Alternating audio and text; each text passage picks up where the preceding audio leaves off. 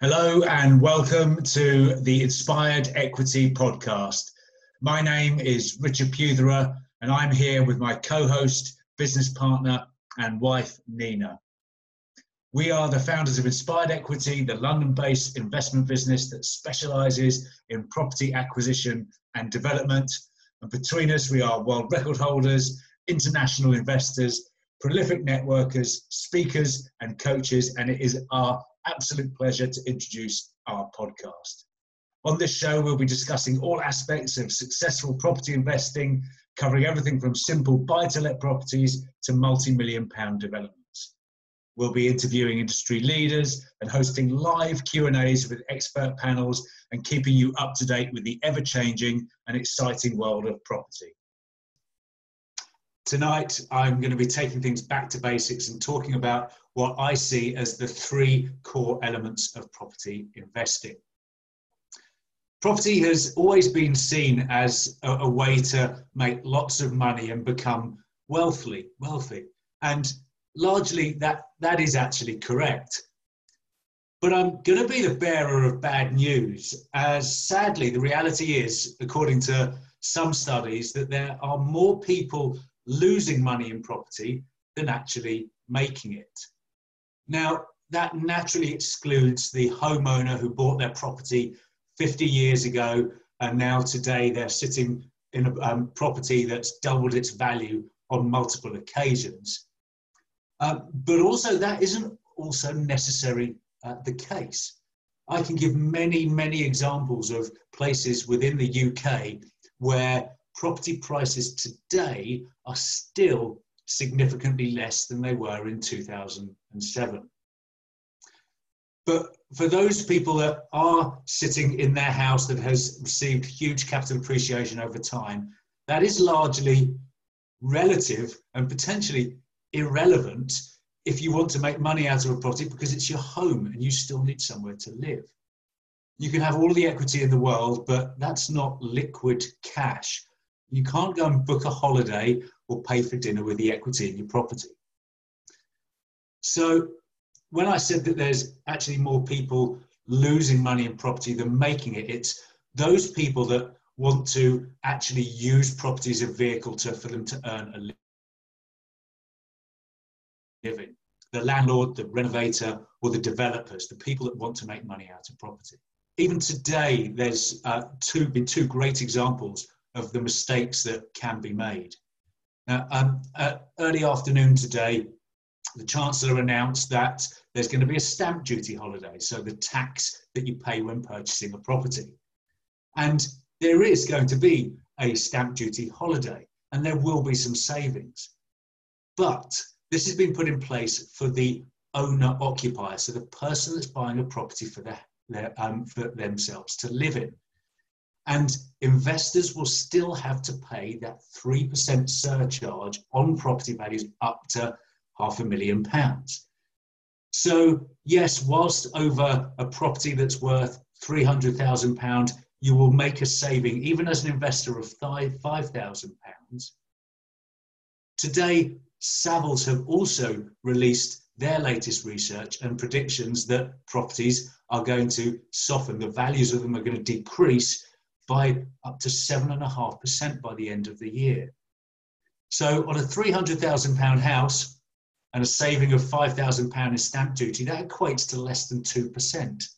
But the property by the end of the year could devalue by 7.5%. Yet everyone's been getting excited saying they're going to go and buy because now is the time because of the stamp duty reduction. You need to look at all aspects of property. Then on a call today with one of my clients, they said that they were actually on a property webinar yesterday, and it was suggested to the listeners that people that were just starting out in property should go and buy a property to rent out that's already been done up. And I explained why that's probably the worst advice that could be given, because if you're buying a property at market value as an investment property, what happens if the market depreciates, which it's very likely to do this year? Straight away, your investment has lost value. The saying, you make money in property when you buy, not when you sell, is oh so true, and I cannot underpin that enough. So tonight I wanted to take it back to basics, and I'm going to talk about what I see as the 3 core elements of property investing. So what are these? Well, I think it's quite simple. The 3 things are time, money, and know-how.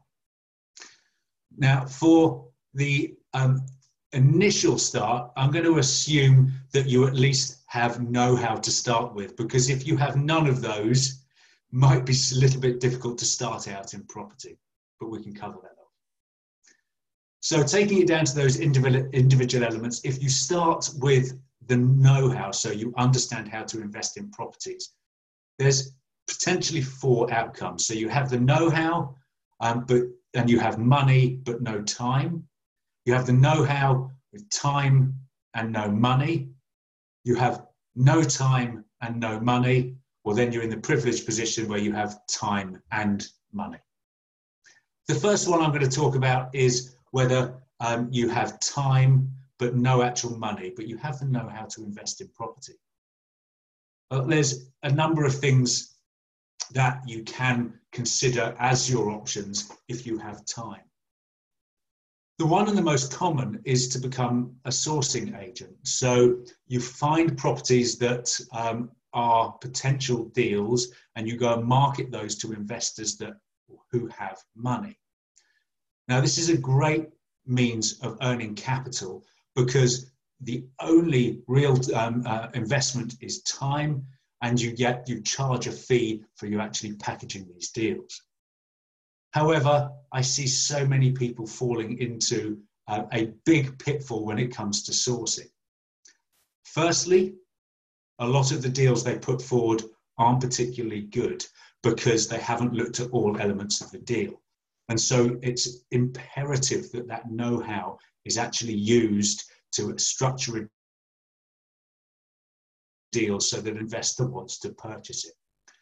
The other thing is that I get so many deals packaged to me, but these opportunities, so the properties, are actually already available. So they're listed on a platform such as Rightmove or Zoopla, or they're listed with other land agents. And this poses an issue because they're trying to package a deal for you, but it's actually just something that's advertised. To really do a great job in sourcing, and we will be doing an entire podcast on sourcing, but to really do a great job in sourcing, it needs to be an off-market deal where you as the sourcer are speaking directly with the property owner or the landowner. One of the other greatest pitfalls that I find sourcers falling into is that they say that they're a sourcer, but really they're looking for deals and in the meanwhile trying to find investment. And there's a mixed message that really is apparent to the person that wants to buy the deal. So what happens is they try and keep the deal for themselves, don't really want to sell the deal on, they miss out on the opportunity to actually sell the deal, and won't find an investor because the investor isn't confident in it. Now, I buy sourced deals all the time. And just one example of one deal last year, I actually paid sourcing fees of £15,000 and was actually happy to do so. I've also looked at opportunities where the sourcing fee has been over £100,000. Now, the deal didn't stack, but had the deal worked for me and there was enough capital in it, I'd be happy to pay that money. But even going back to that £15,000 sourcing fees, how many of those do you need a year to replace a salary? 4, 6, 10? Still very, very achievable numbers, finding great deals. Just one a month will realise an income of £180,000 a year, which isn't a bad start getting into property with zero capital and just a bit of know-how.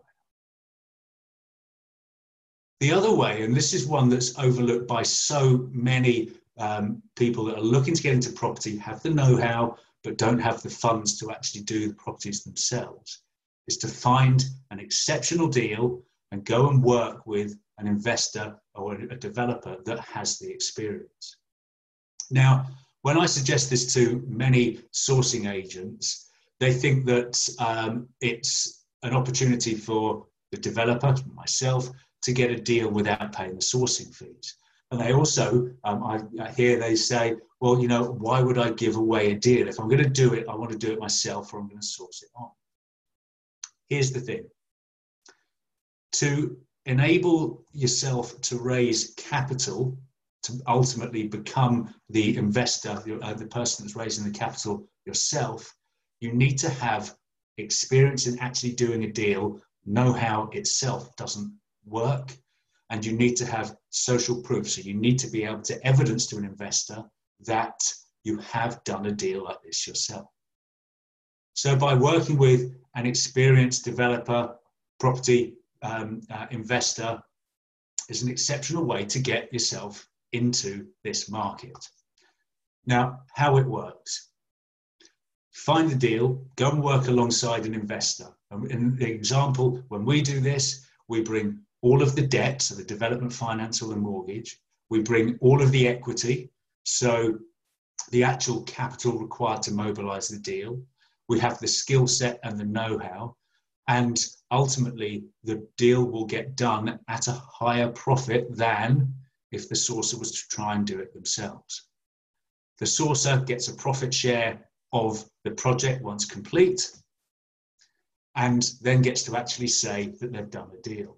Now, this has many benefits, not just for raising capital themselves, but there's a real chicken and egg situation that goes on with a financial product that helps you do development, so development finance. You can't get development finance unless you've done a development. So how can you do a development if you can't get development funding? It's a real chicken and egg situation. So to work alongside an experienced investor, you've not only done the deal, made the money, but now got the experience to be able to go out and do those yourself. It de-risks it, and you learn whilst you're actually on a project. So that deals with time, but no money. Then we have the matter of money. So you have experience, you have capital to work with, but you now have no time. Well, you have two options to consider. Firstly, find time. Now, before I see the chat just light up with people saying, hey, Richard, how can you find time? I'll assure you that this was a position that I was in when I started out. I was working 80 hours a week in my career, had some capital to start out with, but just couldn't figure out how I was going to do that. But then when you break it down, I thought, well, hang on a second, 80 hours in a week I was working. There's 168 hours in a week in total. What was I doing with the other 88 hours? Now, of course, at some point you need to be able to sleep, and you have to eat, and you have to do some of the normal life things as well. But I was wasting time. And so I took some time out to study things like Parkinson's law. So it explains how work expands to fill the time allotted to it, and really analyze what I was doing. And things like when I was commuting on the train, I'm either just doing non-important emails or looking at social media and exchanging that for educating myself further, or actually using that time rather than social media to actually look for property opportunities. So it's about what you're doing with your time and making sure you can run more efficiently. But I like looking at analogies, and a program on TV that I have watched in the past and with enjoyment is Grand Designs, because naturally it's property related. And if when I was in my career and I was going to the office the next day, a lot of people at the office would talk about Grand Designs, and they would only ever remember the final 2 minutes of the show. They would say how lucky that person is to live in the dream home, and look at it was the most wonderful place to live. And they forget about the 58 minutes of the program beforehand where that person has lived in a caravan for the last 2 years with their family. There's water pouring through. There's been no Christmas presents. They've maxed out credit cards. It's been a really, really torrid time. When you think about it, they've invested a very short period of time to go through some hardship, but it's not insurmountable, to live the life that they wish to live. And I figured that I could do that with time as well. So the only way to get out of my career was to actually find more time. I went by the words of Arnold Schwarzenegger in his book, Total Recall. And there's two things where he refers to time. He said, sleep faster, which I read as meaning that I had to have less sleep. And then he also referred to people that complained to him saying, hey, I'm working 12 hours a day. And his response was, what are you doing with the other 12? So for a period of about 16 months, I was up at 4 a.m. every single morning, working through till about midnight. I managed to make myself more efficient and really got our property business up and running. So I found more time. The great thing about that was when I did finally quit my career, I established that because I was working on my business and not in it, because I had to be time efficient, it enabled me to go out and start another business. So time efficiencies and learning how you can drive those into your day really, really do pay dividends. So that's option one. The other option is to find a suitable partner to invest with. So you have the know-how, so you know how to evaluate a deal. You have capital behind you, but you don't have time. Find a suitable partner, one that has got experience, social proof, and knows how to do a property development, a property deal. Work with that person, and in many cases, they will actually be able to achieve better results than a first-time investment that a typical investor will make. Some important things to consider, though. They have to have done it before. You must be able to speak with existing investors to make sure what they say happens actually happens. You need to make sure that they're offering you asset-backed security. So if the worst happens, you get your money back. And the other thing, and this is the thing I see so many people fail on, pay for good legal representation to ensure the contracts work. People never buy a property without a conveyancer, but many people go into property investment arrangements without paying a relatively small sum of money, £1,000, £1,500, on getting the legal agreements checked and drawn up. That is an imperative. But provided those things are checked and done, you can actually make better returns by investing in a company, in a developer that has been there and done it than if you were to do it yourself. It de-risks it, provided you put those legal things in place.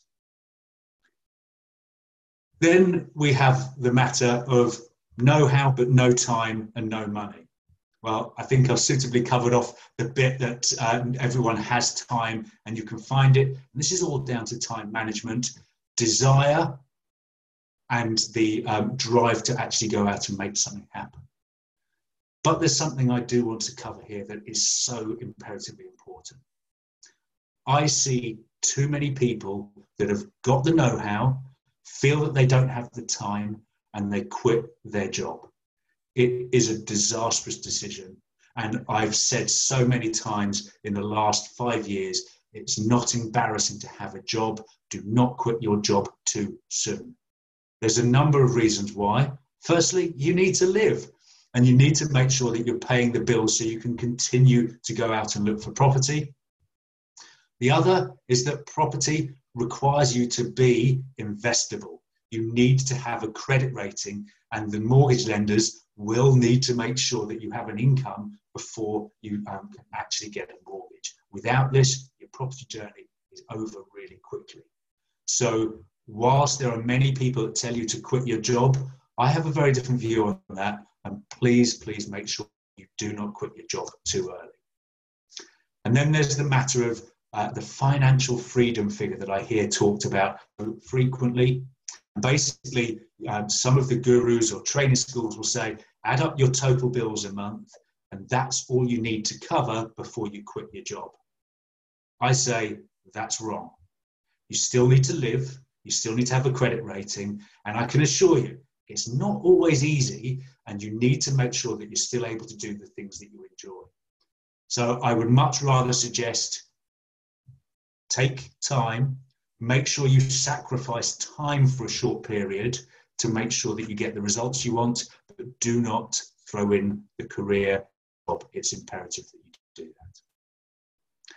And then that leaves us with the last element of the knowledge, and that's where you have time and money. Now, if you have both time and money, you are in a privileged position, and you should already be doing something in property. If you're not, there's potentially an issue with motivation or confidence, or even that dreaded P word, procrastination. But you need to trust your training and go out and do something.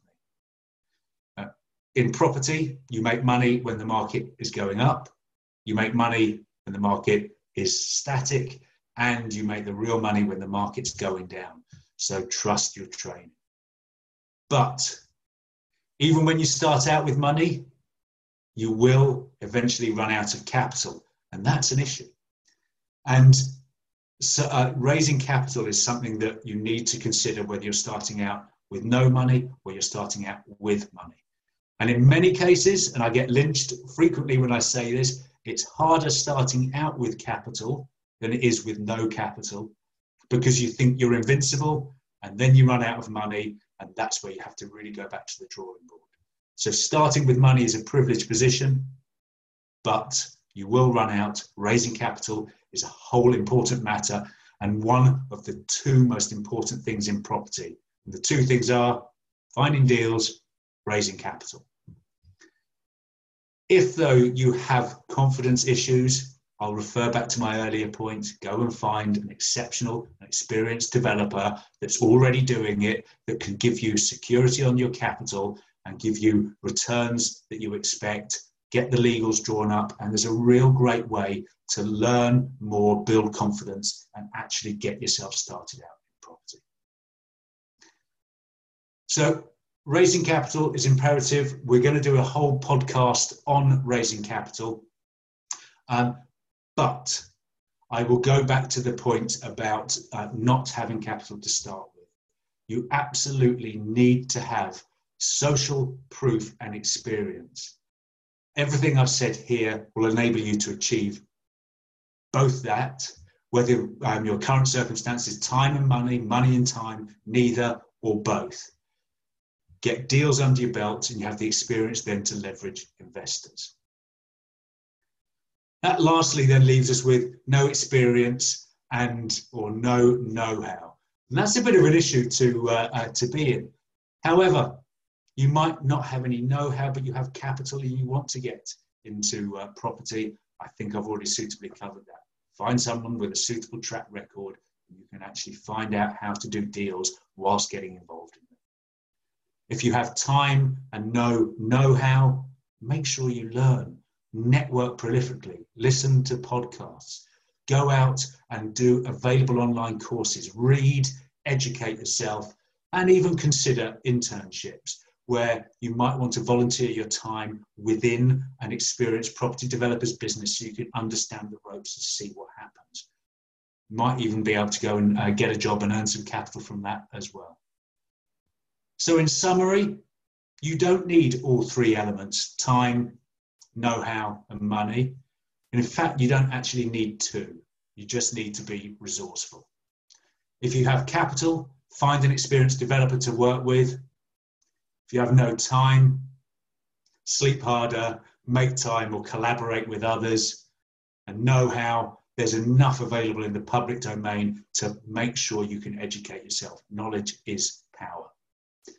So that concludes my talk on the three most important elements in getting started in property, taking it back to basics: know-how, time, and capital. Thank you. Any questions? Thank you, Richard. Yes, I have a couple of questions lined up, so feel free to send your questions over, guys. But with regards to raising capital, I know that it is a subject we are going to cover. But you mentioned about the social proof. What importance would you put on the fact that you should be posting on social media, that you're actively looking at properties, that you're out there and constantly reminding people that you do properties? It's incredibly important. Someone needs to be able to go to your LinkedIn, your Facebook, or whatever social media platform you so choose to operate on, and see that you're in property. Couple of guidelines on that though. I see so many people, it's great to say viewings because it shows you're active, but it doesn't show progression. And I see so many, particularly on property groups, people say offer accepted and they go out and celebrate. Well, that's not a deal. And we know that 1 in 3 deals fall through either from the seller pulling out or the buyer not being able to complete. So be strategic about how you are actually posting that. You really need to be talking though about deals that you're doing, maybe actually give opinion on, there's so much information. I look at so many property news related features because it's our industry, and you can actually put articles on there and comment, ask for opinion, solicit opinion from other people, or just be sharing information that's useful to other investors.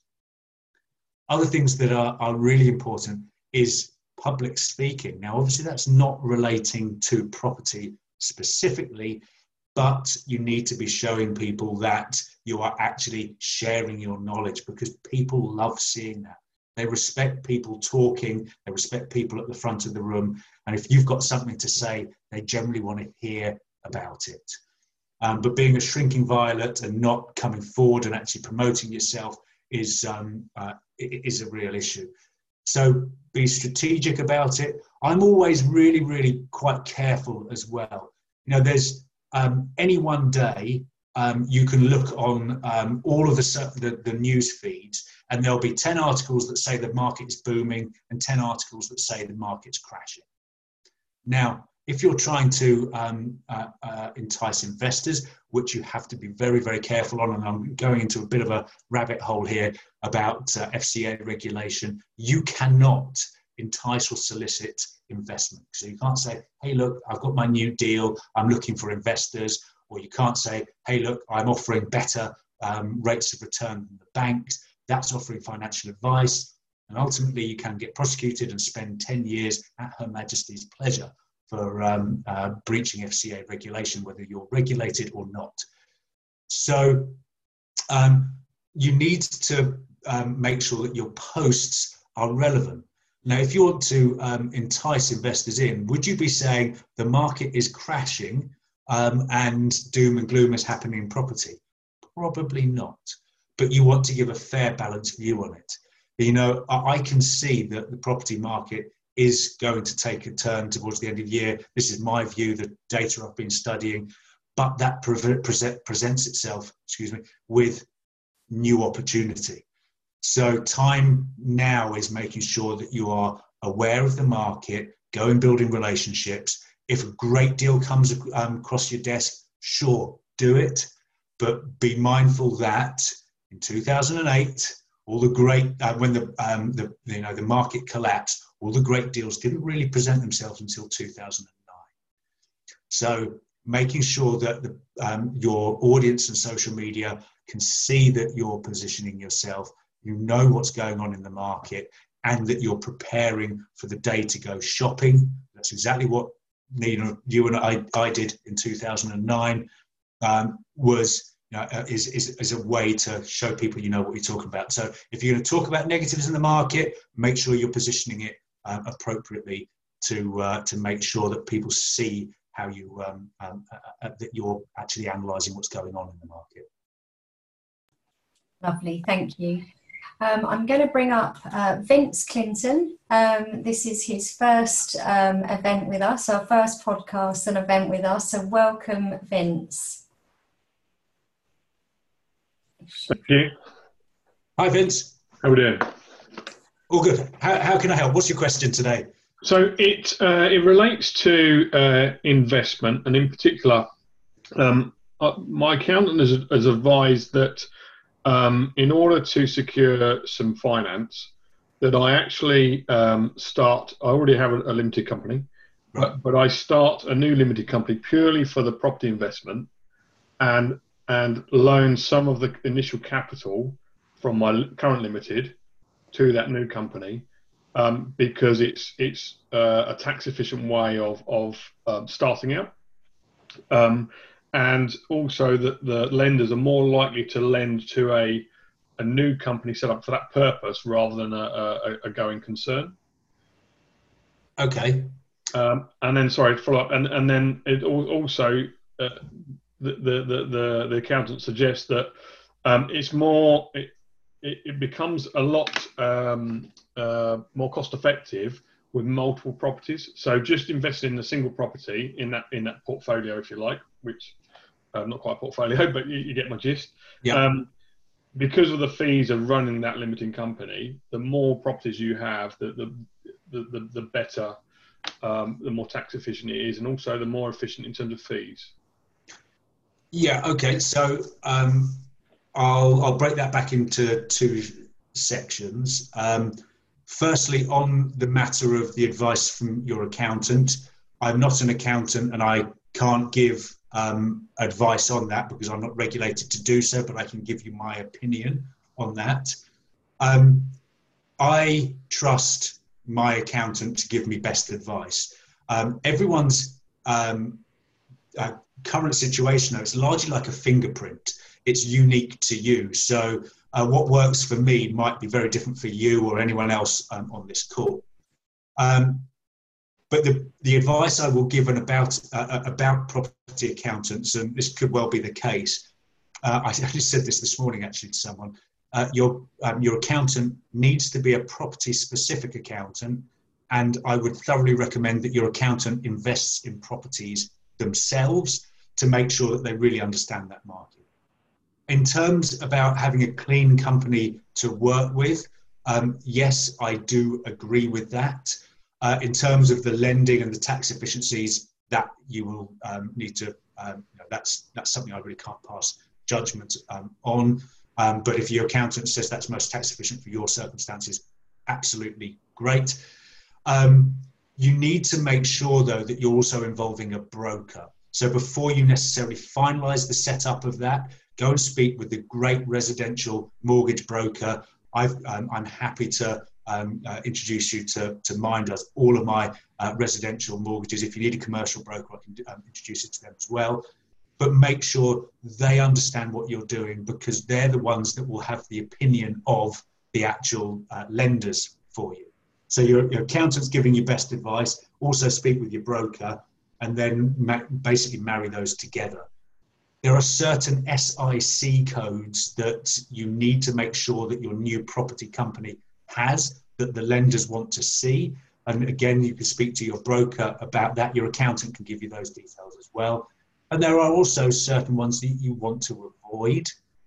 And then once you've got that company set up, the second part to the question is about efficiencies. You know, if you start up a limited company per property, then obviously you're paying setup fees and then annual accountancy fees for each property as well, and that becomes a little bit inefficient. So yes, putting more properties into the one company works. Couple of things you need to be aware of there, though. Some lenders want to put debentures onto the company, and if that's the case, other lenders might not then want to lend to you. So you need to be careful about which lenders you're working with. Then the other thing that you need to consider is that one bad apple ruins the barrel. And you need to make sure that you're not putting too much into one limited company, because if you have one issue, so one property or one legal case could actually bring your entire portfolio down. So as you really start to grow, you might want to consider actually going into having new limited companies, having a certain number of properties in a company, then getting into a new one, because it can actually limit you or put you at more risk. I've been fortunate enough to spend quite a bit of time with Donald Trump's right-hand man, so when he was a businessman, not the president. This isn't a political thing. A gentleman by the name of George Ross. And he once said to me, he basically brokered all of Donald Trump's real estate deals. Phenomenal guy. He's 92 now, still sharp as a button. And he said to me once, Richard, you only put in one company what you're prepared to lose if something goes wrong. So going back to that advice, as you grow, don't put too many things in one property, and then you do not mix development with property ownership. So your portfolio company, for a couple of reasons. One, the lenders don't like it. Two, developments are high risk. If you make a mistake in a development, you can ruin the last 10 years worth of work with your portfolio. Thank you, that's really helpful. My pleasure. Lovely. Okay, great question, Vince. Next up we have Aruna. Let me just unmute you, Aruna. Welcome. What's your question, Aruna?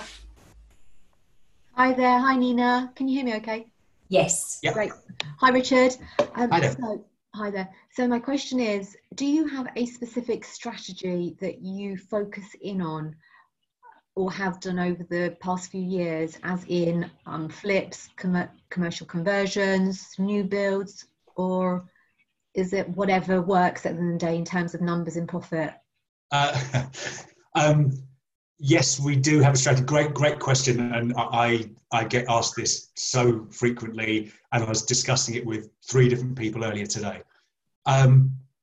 Yes, we do, and we've been doing this for a while now. So we have a varied strategy, and we have ones that we actually favour towards, but that's largely driven by market circumstances, and the strategy you deploy to start with should and will change, not just because of market forces, but because it should change and evolve.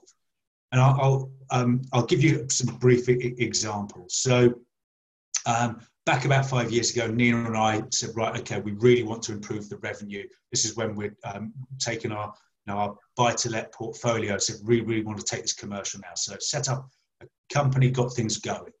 And we focused solely on HMOs, houses of multiple occupation.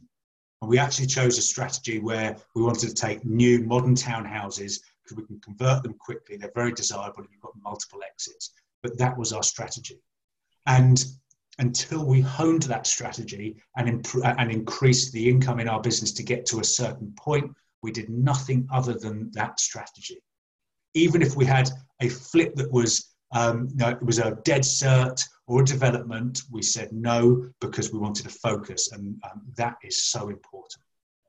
Once we got that element of the business honed, automated, we said, right, okay, we can carry on doing those HMOs and that will happen in the background. We really now want to focus on flips. And so we started on flips, and that's all we did until we got that into an automated process. So we've got the HMO thing going on, then the flip thing going on, and we always had the desire to get into developments, but we were now having monthly income so we can actually support the business and ourselves. We've got capital creation through flips, we can focus on development. So it will change over time. Now we're still doing investments, but in terms of the strategy, where we are in geographically or the returns we expect, that changes over time as well. And I might be happier now to put money into a deal that gives me a return on investment of 20% instead of 50+% because it's asset protection. I know I'm buying a property in a great area that will appreciate over time, so I'm happier for lower returns. At the outset, I just needed to go for the highest returns because that's what was going to create the cash flow and enable me to recycle my capital. 2.5 years ago, we made the conscious decision that we were going to go into a particular type of development, so commercial, office, industrial to residential, and we wanted to focus on 6 to 12 units. The reason we did that, capital creation, we could see that an economic downturn was coming. We didn't expect that to be in the form of a global pandemic, but we also chose this particular strategy because it's a very quick development, because you're working within the existing confines of a building. If you do ground up development, you're looking at 18, 24 months. And we felt that just kept us inflexible because if the market changed, we wouldn't be able to exit them quickly. The commercial to residential, we can be out in 8, 9, 12 months. And we felt that that was a much more agile solution. By going 6 to 12 units. 6 gives you the critical mass. We did do a development of 4 last year though. And by keeping it to 12 or below, we're actually not creating competition. We're not flooding the market. That said, we did a block of 29 last year as well. So if the opportunity presents itself and the deal works, we'll do it.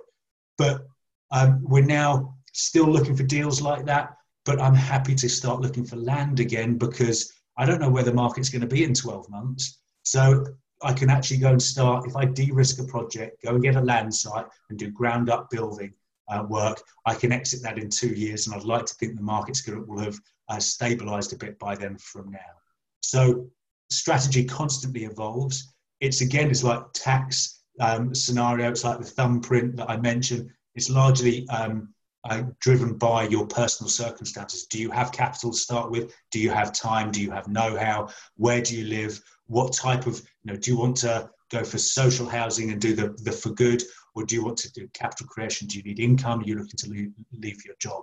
So it's a very personal thing, your strategy. It will evolve over time, because it naturally should as your experience grows. But the key thing there is focus on one thing until you've got it really down and honed, then start looking at other strategies. Okay, thank you. Perfect. Lovely, great, thank you, Irina. Next up, we're going to bring up Kimberly Shapcott. I've heard of her. Oh, we have indeed. Kimberly, welcome. What's your question? It's been really interesting listening. I suppose my question is, when you have limited time, what do you think are the best things to focus on? Because I know there's some people who maybe still have jobs and are doing things. For us, there's a lot of family time at the moment, so we still want to move things forward, but obviously time can be more limited. So what, I suppose, from your experience, have you found are the key things that you wanted to focus on because it helped you actually keep moving forward? Are you talking about strategies to be more efficient? I'm sorry. Hi, Kim. Great to see you online. Are you talking about strategies to be more efficient in time, or are you talking about what you should do to best affect your next property investment? I suppose it's what you should do with the time that you have to kind of use it effectively, efficiently, because you could go on 20 viewings a day, but obviously if you're just doing viewings all the time, you're not going to move forward, but you obviously need to do some viewings to get some. There's nothing quite like being out in the field looking at properties. It's also really inefficient use of time as well. You will find some deals, because when you're chatting to the agent, he'll say, oh, something that's in my desk drawer that I've not been able to shift for 6 months, or a new listing today. That's the gem.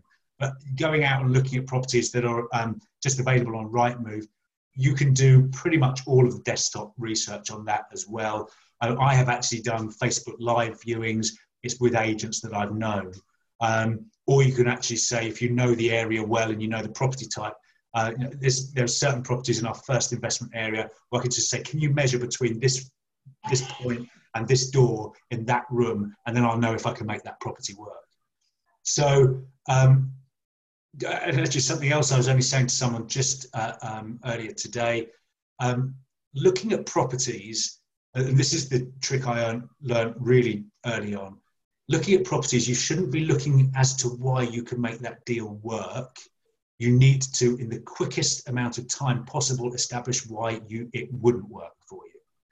And when you flip that, it means that you can actually assess more properties. And given limited time, and if you're doing a lot of it from a laptop, you need to flip the way in which you're reviewing properties. So by looking at it as quickly as you possibly can, you say, this isn't the deal, move on to the next one. You can actually I can pick up damp on pictures on Rightmove that people haven't even seen when they've been to visit the property. So have a sharp eagle eye, looking at things that you can from the pictures, and really discard properties that you don't want to go and look at. So the ones you do are ones that you know the numbers work on already. So just a quick mental arithmetic, you go, numbers work, go and see that one. And so when you're going to look at properties, you've already had the conversation with the agent, you know it works for you, you know that the actual seller is receptive to a negotiation, you've already covered that off. So you're doing it like from the comfort of your own home. But getting out there in the field, you can't remove. The other option is relationship building, going out, finding sources, say, hey, look, it's quite funny. You can put an advert saying, hey, I've got capital, I need properties, and you'll get inundated. But with sourcing agents, be very, very, very, very careful. I know, Kim, you're a really experienced investor anyway, but when they come to you with a deal, make sure you do the due diligence. Cool, thank you. That's some useful tips there. Yeah, just what you can from your desktop, finding the quickest way to disregard a property as an opportunity. That means you can actually analyse more and go and see the gems. But relationships as well, speaking to agents, emailing them, just saying what you're after. Cool. Thank you. My pleasure. Great to have you on, Kimberly, and it's great to hear your 3-year-old new baby in the background as well. 3-year-old or 3-week-old? 3-week-old, sorry, 3-week-old. Apologies. Next, we're going to bring up Gwen. Just before I do, it's such a good point there on that you've made there about doing the due diligence, doing the numbers before you go and visit properties. I think people get carried away with seeing a property that looks good, but waste important time on doing viewings without running the numbers properly. So it's such a good point. So I'm going to bring up Gwen Rochester next. Gwen, welcome. What is your question?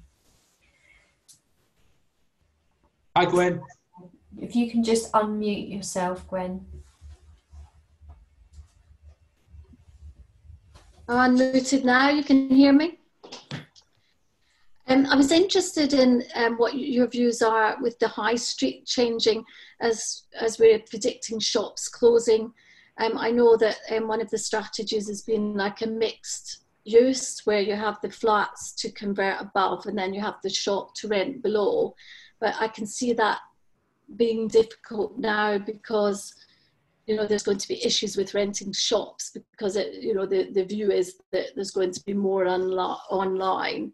So I'm just interested in what your views are in that area and strategy.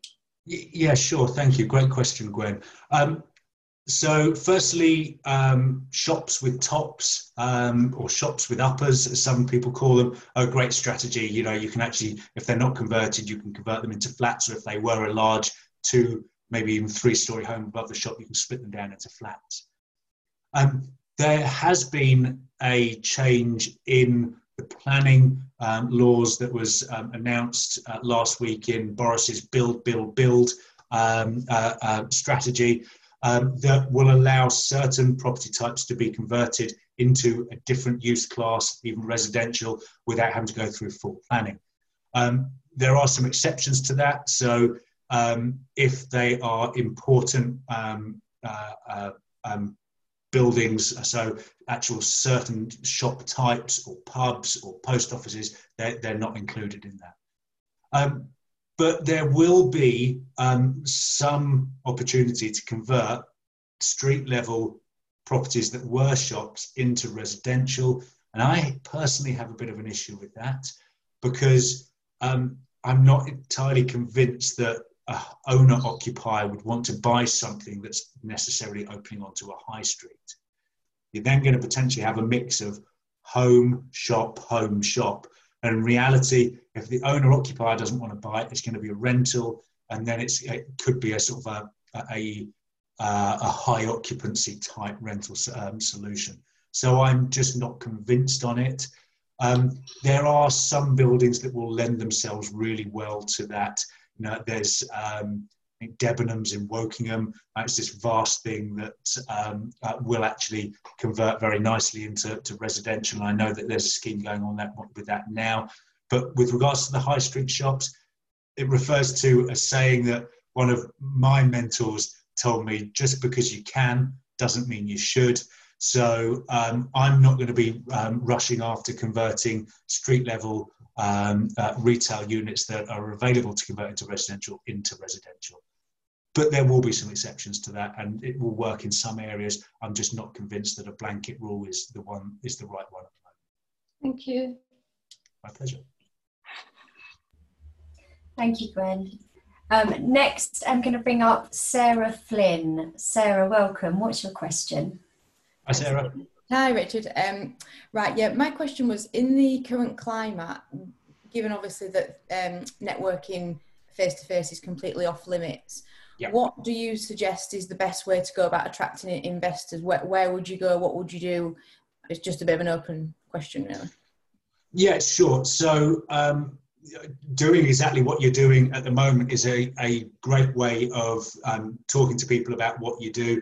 It's not just going to networking events online, it's making yourself apparent and getting yourself known up there, asking questions, adding value to the other audience members and getting yourself known to the people that are actually running the event. I've done so much networking online. Obviously, we've been running these events as well, but I've been doing so much networking online in the last 3.5, 4 months. And those have led to just from me making myself apparent and being interactive with the online events, I've actually got to know Nicholas Cowell. He's a major London property developer. You might have heard of his brother, Simon. So getting a connection like that has been phenomenal. I've interviewed Julian Healy. He's the CEO of NARA, who represents all the fixed charge receivers. So he's been extremely helpful in teaching me how to actually now present myself to the receivers to try and pick up new opportunities.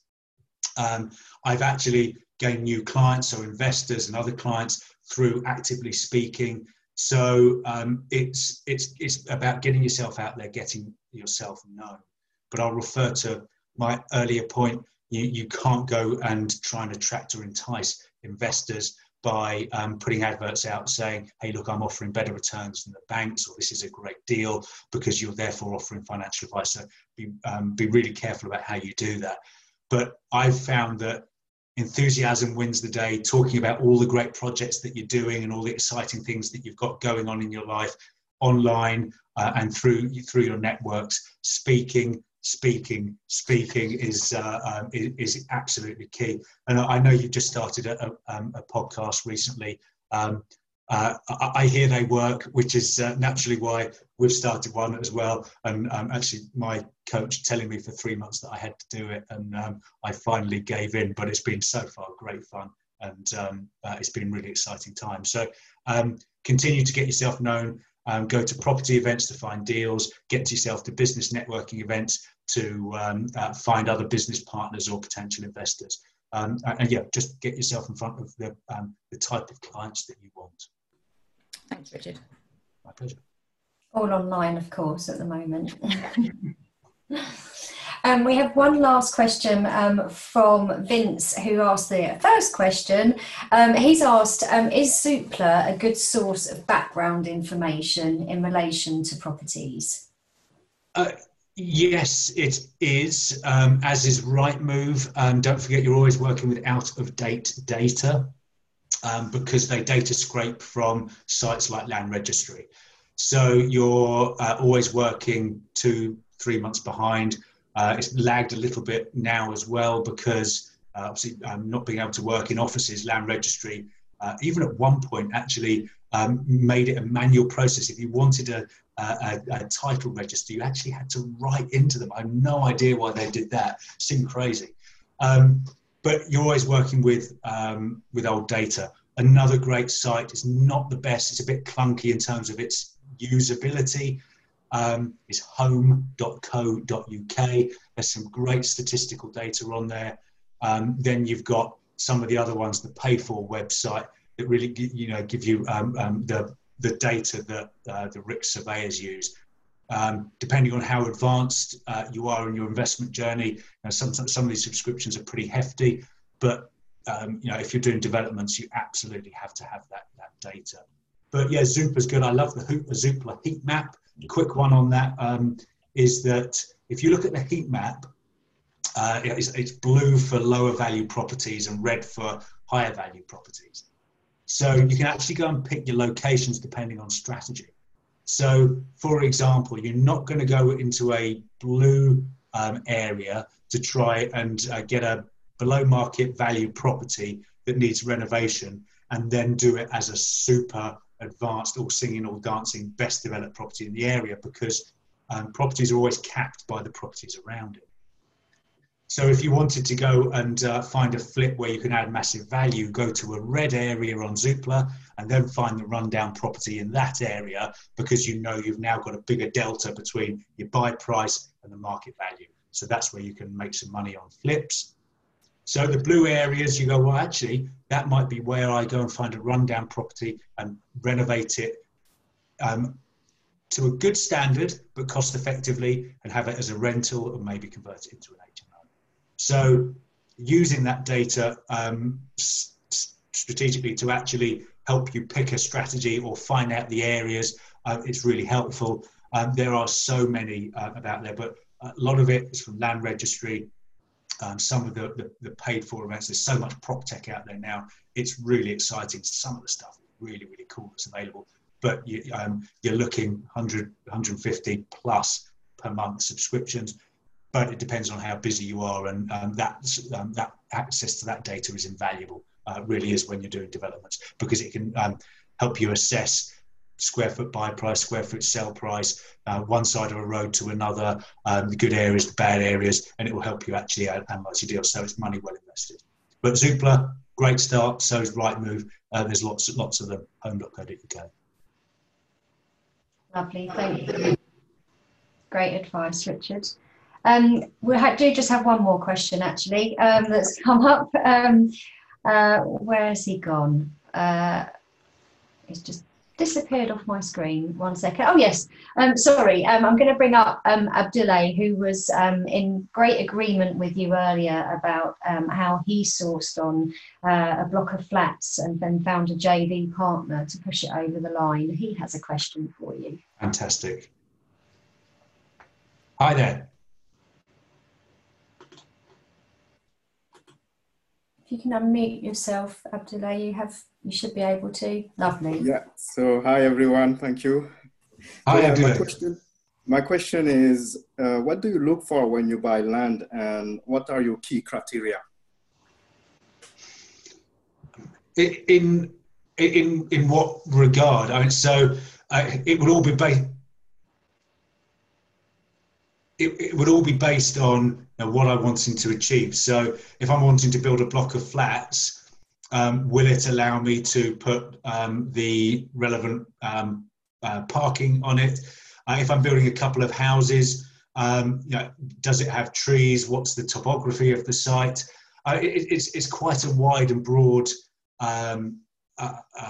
question, because it's sometimes you have to fit the strategy to the site. So you might say, okay, I'm going to build some houses. I want sites that will allow me to build, 6 to 8 houses. Firstly, the criteria would then need to make sure that there's enough space to achieve those. I would be looking at, where do the trees lie? What is it facing? North, south, east or west? Where's the light coming from? Are these properties going to be attractive on the resale market? Where's the road going to come in from? Do I need to consider adopted highways? Am I going to need to get a feasibility study for traffic? It's a really, really broad one, but if you're a sourcer, are you asking what I'm specifically looking for right now so you can bring me deals, or are you just saying in general? Yes, I think you nailed it. Fantastic. So in terms of, I'm glad we're talking, we're straight talking now. So for land sites, I really want to be in home counties, the north side of London, or even one county out at the moment. So Hertfordshire, Buckinghamshire, Bedfordshire, Berkshire. I have looked at Cambridgeshire. There's still commuter town. It's a little bit far out. But I'm based in Hertfordshire. So for ground up builds, looking for sites that will realise 4 to 10 units, really. Good sized, either semis or detached.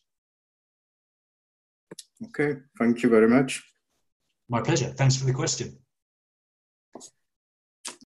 Well, that wraps up today's show. Thank you so much for listening. To learn more about what we do or to get to know us, please visit inspiredequity.com. Join us on our next show for more interactive property discussions. Until then, I wish you good health and continued success. Go out there and be inspired.